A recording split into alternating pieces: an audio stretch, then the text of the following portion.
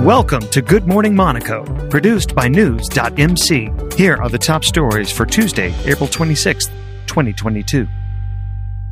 Monaco's much-vaunted TV channel, Monte Carlo Riviera TV, will not see the light of day until the second half of next year, 12 months after the original launch date.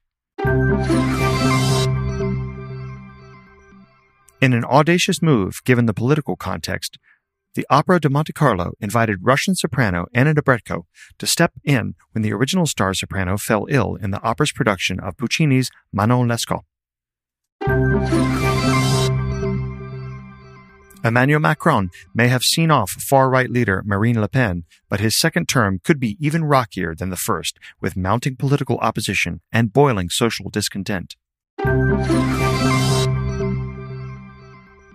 The so-called coronavirus incident rate has fallen again to 519 per 100,000 population, measured over 7 days from 662 1 week earlier, the government announced on Monday evening. Duly noted, as Saturday's E-Prix nears, tickets are being offered for €30. Go to news.mc to find the link. Get the latest top stories from and about the Principality of Monaco every morning, Monday through Friday. Subscribe to our free newsletter at news.mc/newsletter.